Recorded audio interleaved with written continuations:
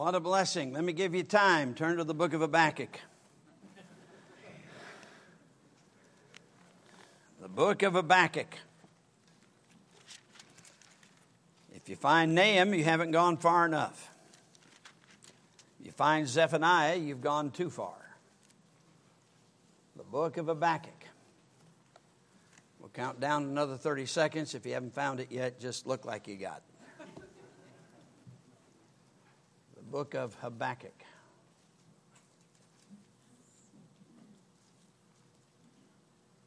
Of course, you could always go to the table of contents in the front, and it'll tell you what page it's on in your Bible, okay? You ready? All right, begin in verse 1. The burden which Habakkuk the prophet did see. O Lord, how long shall I cry, and thou wilt not hear? Even cry out unto thee of violence, and thou wilt not save. Why dost thou show me iniquity, and cause me to behold grievance? For spoiling and violence are before me, and there are that raise up strife and contention. Therefore the law is slacked, and judgment doth never go forth. For the wicked doth compass about the righteous. Therefore wrong judgment proceedeth. Behold ye among the heathen, and regard and wonder marvelously. For I will work a work in your days, which ye will not believe, though it be told you. What do you do when you can't understand what's going on? What do you do? I was just looking at some notes earlier this week, and I noticed I preached a message, not this one, but I preached a message back in 2012.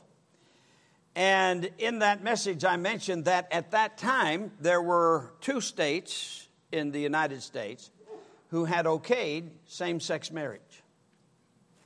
That's only 11 years ago. Do you realize how far we have slid down the path of debauchery and sin? So that today, there are states considering laws to make you a criminal if you don't call a person by their preferred pronoun. If a male doesn't want to be called he, then you could be charged for a crime. Is this not amazing? We are talking about working into the very fabric of our society, so that that which was good and is good is now evil in the sight of the people that are running the asylum. And I say asylum because that is what it's becoming. We have talked a lot over the years about revival and the need for revival. And truly, this nation's only hope is a Holy Ghost sent revival. But a revival also requires the cooperation of God's people. Without it, there will be no revival. Now, in the book of Habakkuk that we read, Habakkuk was a contemporary with Jeremiah the prophet. And we find that the Babylonians had swooped down. The northern 10 tribes, the northern kingdom, had already been carried off long before. And it was just Judah that was left.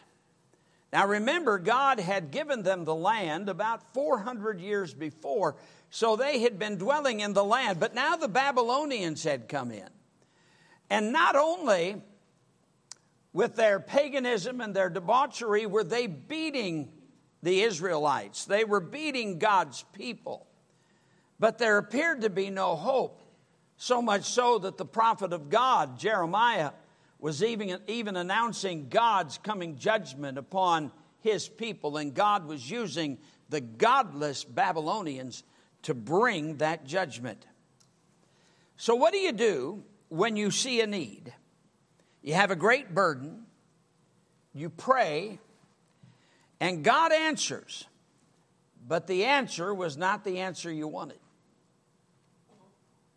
How do you respond then? When you pray and God answers, but it's not the answer that you wanted, how are you going to respond in that? Worse than that, the answer seems to be the worst answer that you could possibly get. Now, some people have been there in different times in their lives. People have been loaded down with a heavy burden, crying out to God, Might be a great spiritual problem that they have, might be a physical problem, might be a financial problem. That might be a national problem, and truly we have national problems today. We see our foundations not just cracking, but they're smoldering like the Twin Towers before they fell down. We wonder, when is God finally going to intervene and turn this thing around? Could it possibly get worse? Well, yes, it not only can, but it will. You can count on it. The truth is, we haven't really seen yet how far down we can go. So I want to learn something from this man Habakkuk, who at least does the right thing. He looks around. He sees his nation going under. He sees the godless, the Babylonians coming in, and it looks like they're going to be overrun, and God has even said that's what's going to happen. And he can't understand it, so he goes to the Lord. In the first 5 verses that we read, we see Habakkuk's burden. If you look, for instance, at verse 2, he says, "O Lord, how long shall I cry?" His first question is, how long? And then you look at verse 3, he says, "Why dost thou show me iniquity?" Just like us, Lord, how long do I have to go through this? And then why, Lord, am I seeing this? You see, unfortunately, a lot of preachers have preached it falsely, saying that God always wants us healthy and wealthy, that we can do whatever we want and somehow it's got to be okay because we're God's people, and because he loves us, he's going to continue to put up with it. Because after all, it's us. It's us. And here Habakkuk looks around, and it looks like the end of his nation is coming. It had been 400 years since Israel had taken over the land. They've had many, many kings, all of that. Well, the northern kingdom had already been carried off. But now here's Judah, and it's going to be taken in. Now, you might ask, what was the problem? Him being a contemporary of Jeremiah, the Babylonians had surrounded the nation. And if you want to get an idea of what the problem was, keep your hand here and go back to the book of Jeremiah. And we'll just kind of walk through it a little bit. Jeremiah chapter 5. And notice beginning in verse 25. Jeremiah chapter 5. And we'll begin at verse 25, and then we'll just pick up on some verses through the book. But notice the scripture says, your iniquities, now here's Jeremiah preaching to the very people that Habakkuk is called as a prophet to as well. Your iniquities have turned away these things, and your sins have withholden good things from you. For among my people are found wicked men. Stop right there. He's not talking about the Babylonians. He says, for among my people are found wicked men. May I say that in the church house today, there are wicked men. In churches today, people who claim to know God, who live by the world and contrary to the word, and think that somehow God's got to put up with it because it's them. And yet my Bible says in 1 Peter that judgment must begin first at the house of God. The problem is God's people.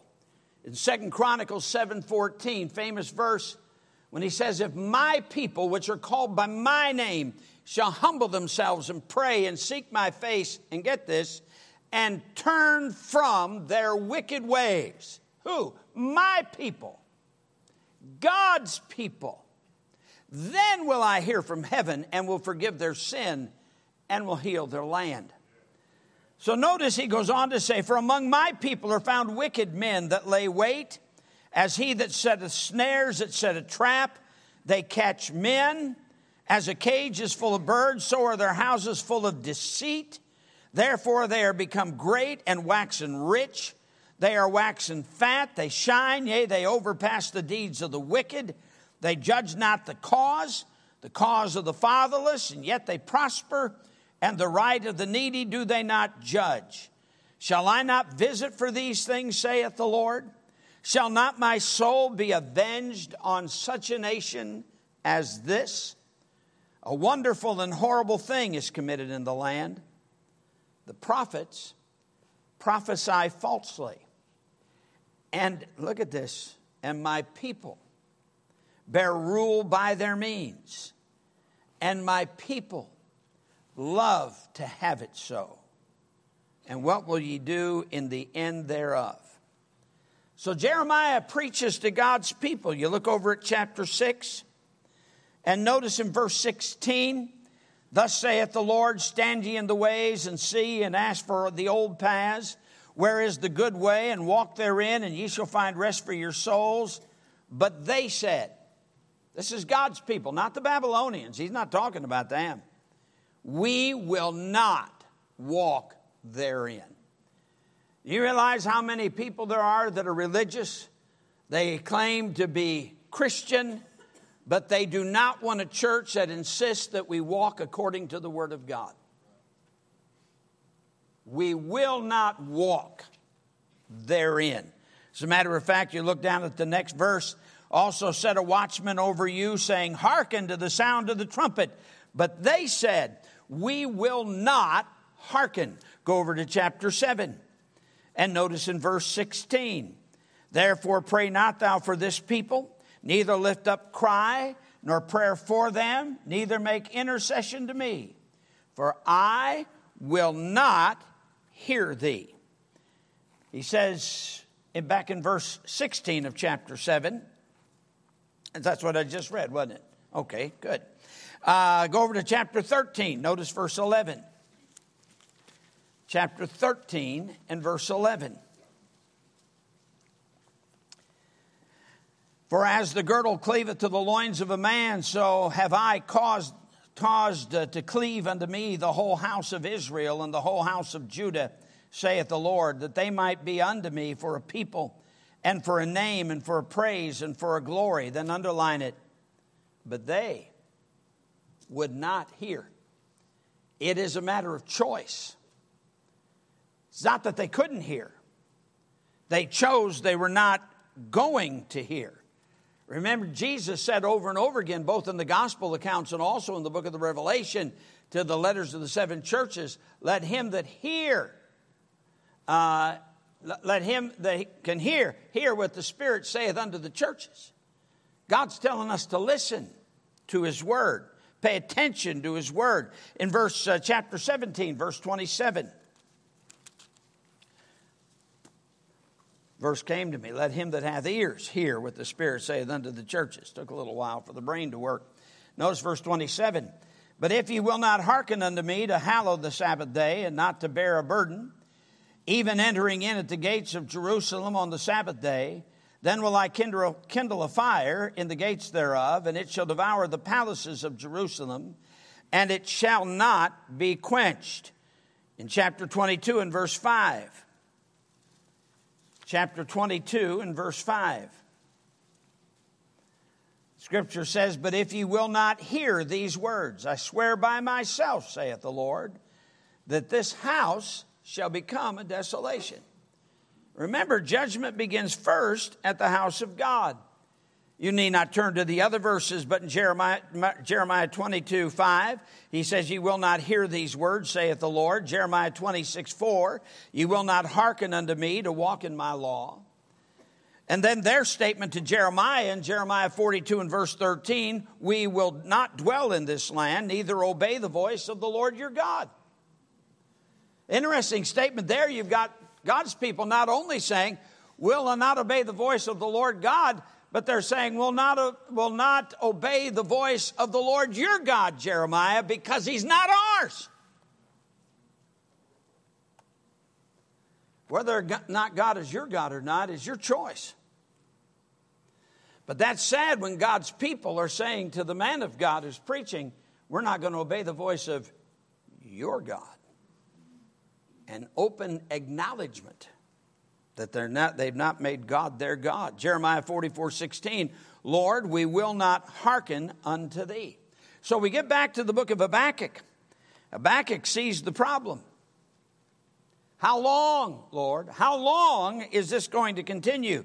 Why do I have to live in this? Why am I in the midst of this? Why am I seeing the Babylonians surrounding the city? They've taken much of the nation. Why, Lord? You gave us this land. It was a land flowing with milk and honey. These people are pagan. It seems like today that nation after nation, it is the pagan and the hedonist, those that hate God and hate the word of God, that are making the choices, so that that which is good is becoming evil, and that which is evil is being called good. Why is this reaching my home? Now, I'm still glad as I read this passage that even in our darkest hour, we can cry out to God. Are things going to get worse? I believe they will. But all right, what's my responsibility if they get worse? Well, number one, to cry out to God. When we get discouraged, cry out to God. When we're down, cry out to God. We can go to God. And we should go to God first of all. It is amazing, though, how when we get down and we look at what's going on about us, He's the last one we talk to. I've got to make a decision. I know I'll change jobs. I know I'll move. I know. Don't even bother seeking the Lord. And then we wonder why we get into a further mess, a worse mess. There's so little crying out to God for the answers. But we should be acknowledging Him first of all. Of course, the flip side is seen here. Habakkuk shows our impatience problem when he says, how long should I cry? We want instant answers. We want a microwave religion where we can put it in, where in just a few seconds, the food's ready. And we want that solution in our spiritual lives. We want to cry out to, all right, we've gotten in trouble. We've not been what we ought to be spiritually. Okay, but God, you need to answer now. And guess what? He doesn't need to answer now. If He is going to do something, He's going to do it in His time. Lord, how long? And Lord, why? Why is this happening to us? You see, I believe Habakkuk could have understood a famine coming in the land, earthquakes, whatever. He could have understood that. But seeing the pagans, the heathen, the unbelievers coming in and they are being victorious. But Habakkuk has forgotten the whole book of Judges, hadn't he? In the whole book of Judges, God's people would do that which was evil in the sight of the Lord, and God would use the Midianites, or He'd use the Philistines, or He'd use the Ammonites or the Amorites to come in and to put God's people under yoke for several years before He would pull them out. He has forgotten that spiritual example, and as we often forget. So we find God's answer in verses 5 to 11. What is God going to answer this man of God, Habakkuk? Notice in verse 5, but ye among the heathen, behold ye among the heathen, and regard and wonder marvelously, for I will work a work in your days, which ye will not believe, though it be told you. For lo, I raise up, now God's speaking here, and God is saying, lo, I raise up the Chaldeans, that bitter and hasty nation, which shall march through the breadth of the land to possess the dwelling places that are not theirs. They are terrible and dreadful. Their judgment and their dignity shall proceed of themselves. Their horses also are swifter than the leopards, and are more fierce than the evening wolves. And their horsemen shall spread themselves, and their horsemen shall come from afar, or come from far. They shall fly as the eagle that hasteth to eat. They shall come all for violence. Their faces shall sup up as the east wind, and they shall gather the captivity as the sand. And they shall scoff at the kings, and the princes shall be a scorn unto them. They shall deride every stronghold, for they shall heap dust and take it. Then shall his mind change, and he shall pass over and offend, imputing this power unto his God. So God says, here's what's going to happen. They're going to come in. They're dreadful people. They are a wicked people. But I'm bringing them in. Well, why? Well, his people wouldn't obey him. And so what he did was he sends the Chaldeans in. And he says, and when they get the victory, they're going to claim that their God did it for them. But it won't be their God doing it. He's saying, Habakkuk, it'll be your God doing it. We find not only in the Old Testament did we find God fighting against his own people several times. But do you realize that in the letters to the 7 churches of Asia Minor, Jesus Christ said to one of the churches that he would come and fight against his own church that would not obey his word? I'll guarantee you there's a lot of churches around Huntsville, Alabama that won't preach that tonight. Well, that was a silly thing to say. A whole bunch of them don't even meet on Sunday night. But you'll never hear it in their Sunday morning service either. So God's answer is not what they wanted to hear. Today people don't want God reigning over them.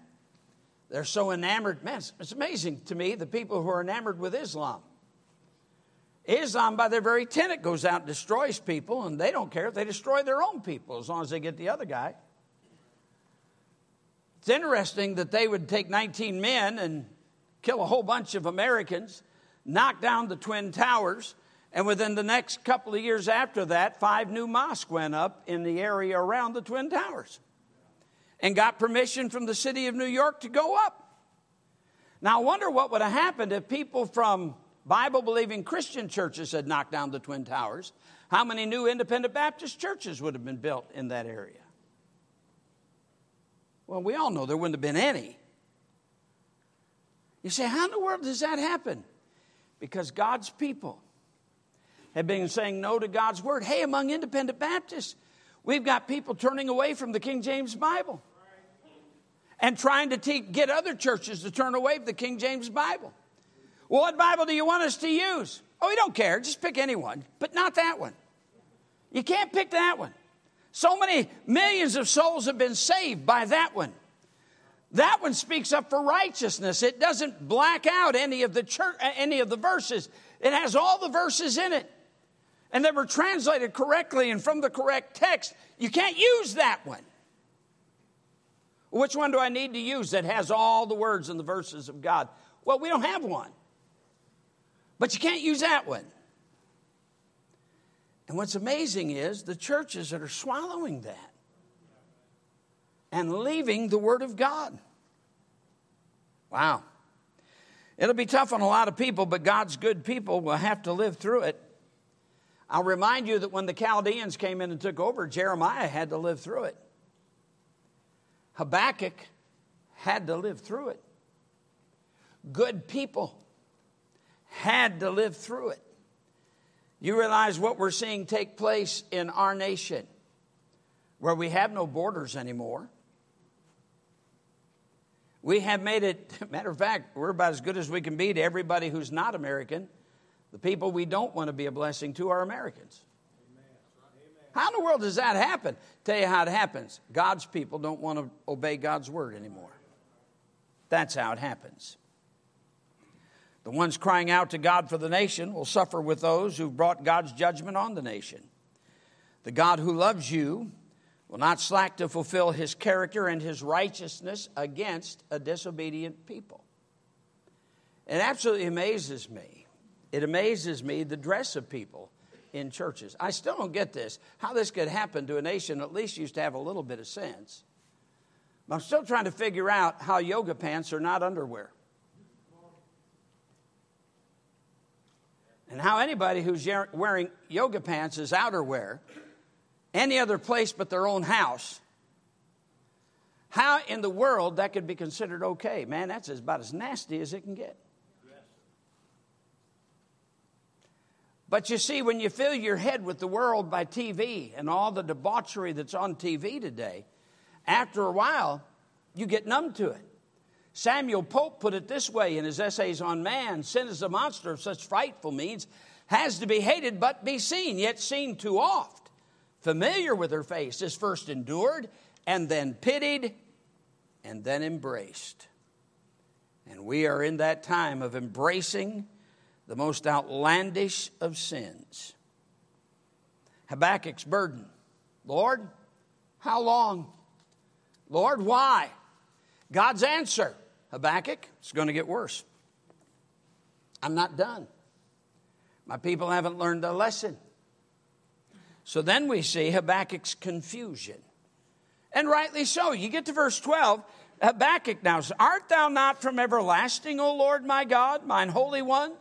We shall not die, O Lord. Thou hast ordained them for judgment. And Almighty God, thou hast established them for correction. Then he says to the Lord, thou art of purer eyes than to behold evil, and canst not look upon iniquity. Wherefore lookest thou upon them that deal treacherously, and holdest thy tongue when the wicked devoureth a man that is more righteous than he? And makest men as the fishes of the sea, as the creeping things that have no ruler over them? They take up all of them with the angle. They catch them in their net and gather them in their drag. Therefore they rejoice and are glad. Therefore they sacrifice unto their net and burn incense unto their drag. Because by them their portion is fat and their meat plenteous. Shall they therefore empty their net and not spare continually to slay the nations? I will stand upon my watch and set me over the tower, and will watch to see what he will say unto me, and what I shall answer when I am reproved. Now you see, Habakkuk knows that God's going to give him an answer back, and it's going to be a reproof. In his confusion, here's where Habakkuk is at. He's astounded because of his faith and the misapplication of his faith. Now, he believes God is holy, and God is. That's true. He believed God is righteous, and that's true. He believes God hates sin, and that is true. Then how could God allow these Chaldeans to rip up and kill and maim God's people? Because judgment begins first at the house of God. The Chaldeans are going to get theirs. But first, God is using them to chasten his own people.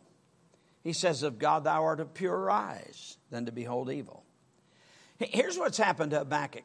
His faith has collided with his reasoning. This is what gets bad when your doctrine ends up being bored out of your reasoning instead of out of thus saith the Lord.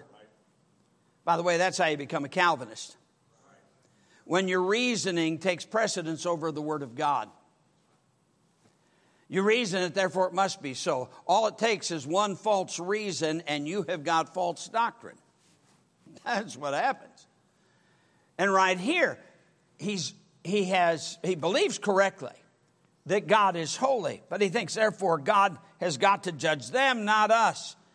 He says, wherefore lookest thou upon them that deal treacherously? Holdest thy tongue when the wicked devour the man that is more righteous than he? Because truly the Chaldeans weren't going to heaven. He says, we shall not die, O Lord. Thou hast ordained them for judgment. Lord, have you forgotten about us? That's basically his complaint. That's my faith. I have a problem. It may seem strange in light of the book of Judges, in light of Israel's history. You take Ai. You remember when Israel took Jericho? And then the next day they went out and fought against Ai and they got beat. Now, Joshua couldn't understand why they got beat. Israel didn't understand why they got beat. 36 of their men were killed in the battle against godless Ai. But you remember in that battle in Jericho, one man by the name of Achan took of the accursed thing, the spoil that was supposed to be burnt to the Lord. Now, the people didn't know that he had taken it. But God knew. That's the thing. God knows. God knows our sin. He knows what men get up at 2 o'clock in the morning, 3 o'clock in the morning, get on pornography on the internet. He knows. He knows who it is. He knows who it is that looks at things they've got no business looking at. He knows. Really. Am I a God at hand, saith the Lord, not a God far off? Can any hide himself in secret places that I shall not see him, saith the Lord? The psalmist said in Psalm 139, O Lord, thou hast searched me and known me. Thou knowest my down sitting and mine uprising. Thou understandest my thought afar off. Thou compassest my path and my lying down, and art acquainted with all my ways. There's not a word in my tongue, but thou, O Lord, knowest it altogether. Thou hast beset me behind and before, and hast laid thine hand upon me. Such knowledge is too wonderful for me. It is high. I cannot attain unto it. Whither shall I go from thy presence? Whither shall I flee from thy spirit? If I ascend up into heaven, thou art there. And if I make my bed in hell, behold, thou art there. If I take the wings of the morning and dwell in the uttermost part of the sea, even there shall thy hand lead me, and thy right hand hold me. If I say, surely the darkness shall cover me, even the night shall be light about me. The darkness hideth not from thee. God knows us. He knows what we do. He knows us. When nobody else does, he knows us. And I remind you of Isaiah 55, verses 8 and 9. When God says to the prophet, my thoughts are not your thoughts, neither your ways my ways, saith the Lord. For as the heavens are higher than the earth, so are my ways higher than your ways, and my thoughts than your thoughts. Do you understand? God doesn't think like us. And one of the challenges in the Christian life is to start thinking like God. How are you going to know how to think like God if his ways are so much higher than ours? Right here. That's why Philippians 2:5 declares, let this mind be in you, which was also in Christ Jesus. Learn to think like God by getting in God's word. What he clearly says, that is what he thinks. And he's always right. So we find that Habakkuk then makes a very wise decision. He says, I will stand upon my watch and set me upon the tower, chapter 2, verse 1, and will watch to see what he will say unto me, and what I shall answer when I am reproved. He's got an idea what's coming here. He's about to be reproved. The Lord's going to speak. You look at verse 2, and the Lord answered me and said, write the vision, make it plain upon tables. I like that.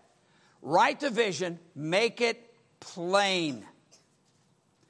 You know, this really kills people. So many people want all that God said to be pictures and allegory. But let me tell you something. God wrote his word plain. Don't look for some kind of special hidden meaning. What does it say?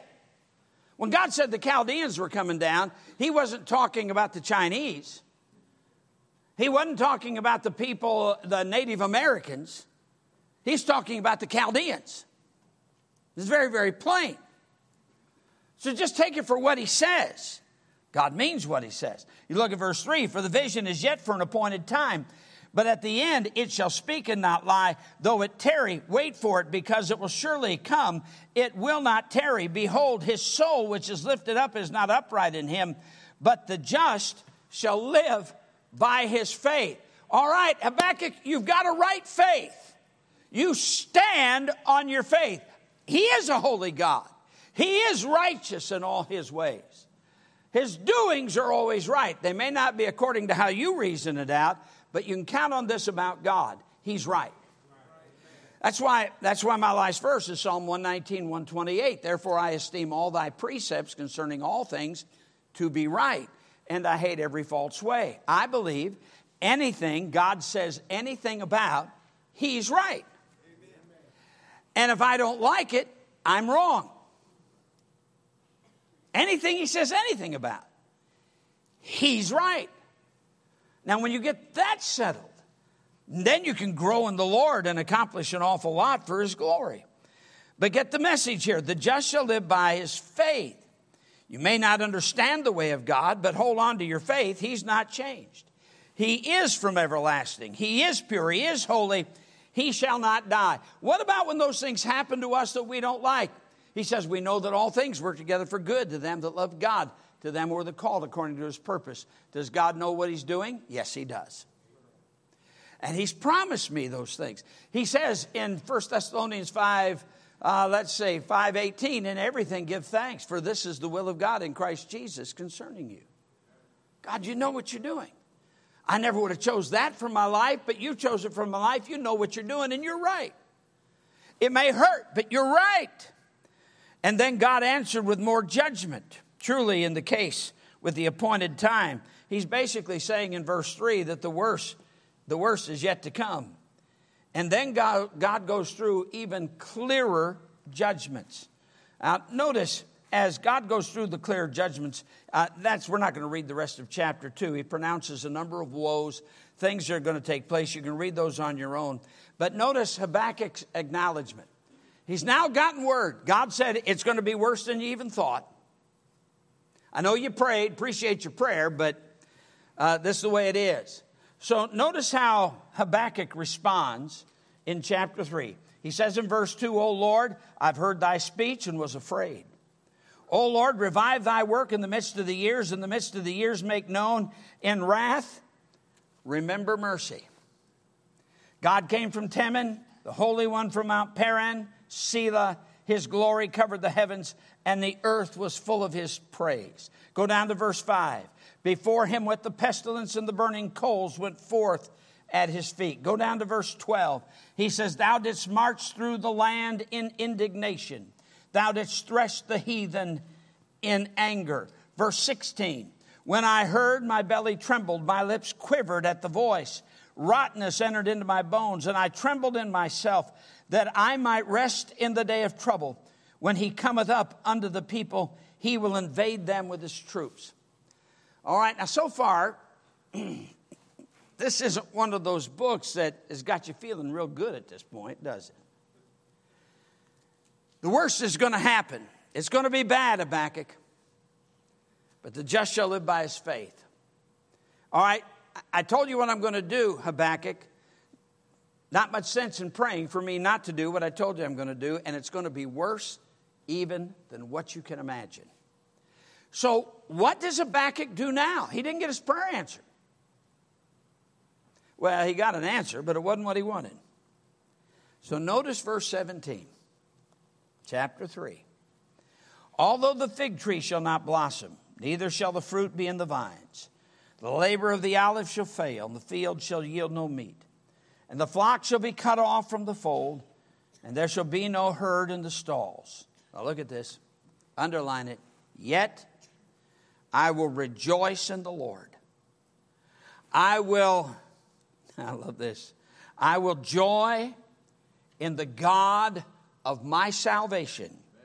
The Lord God is my strength, and he will make my feet like hinds' feet, and he will make me to walk upon mine high places, to the chief singer on my stringed instruments. He's saying, hey, even though it may be bad for my nation, it's not for my God, and I will rejoice in him with whatever's done.